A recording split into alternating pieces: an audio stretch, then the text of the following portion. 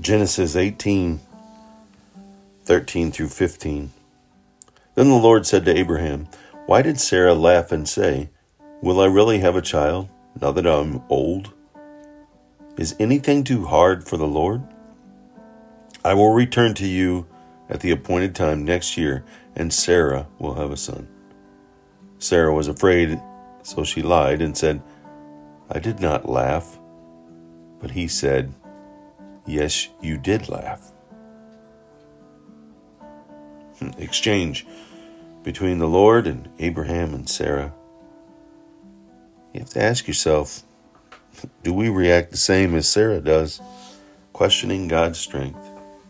Is anything too hard for the Lord? The obvious answer is no, of course not. This question reveals much about God. Make it a habit to insert your specific needs into the question, is this day in my life too hard for the Lord? Is this habit I'm trying to break too hard for Him? Is the communication problem I'm having too hard for Him? Asking these questions this way, it reminds you that God is personally involved in your life and nudges you to ask for His power to help you.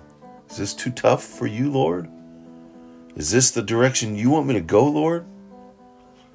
Sarah lied because she was afraid of being discovered.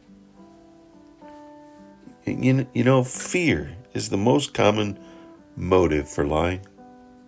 We're afraid that our inner thoughts and emotions will be exposed or our wrongdoings discovered, so we lie.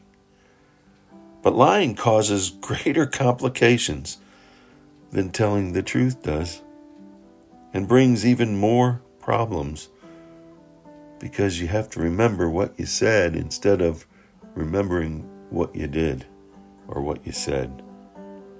If God can't be trusted with our innermost thoughts and fears, we are in greater trouble than we first imagined. God knows all. Do we trust Him and come in agreement with Him so we can obey Him? Lord, is this day too hard for you? Lord, I'm trying to break this habit. Is this too hard for you? Ask yourself those questions, and God will remain personal to you. His desire is for that personal love relationship He created you for. Sin tore apart, but because of your faith and trust in Jesus and His extension of love and grace through Jesus' death and resurrection, we have reestablished that relationship, because God has allowed us to enter into His presence through the death and taking upon sin that Jesus did for us. Is this day too hard for you, Lord? No, it's not. Thank you for loving me, Lord. Thank you for granting me your Spirit that dwells within me.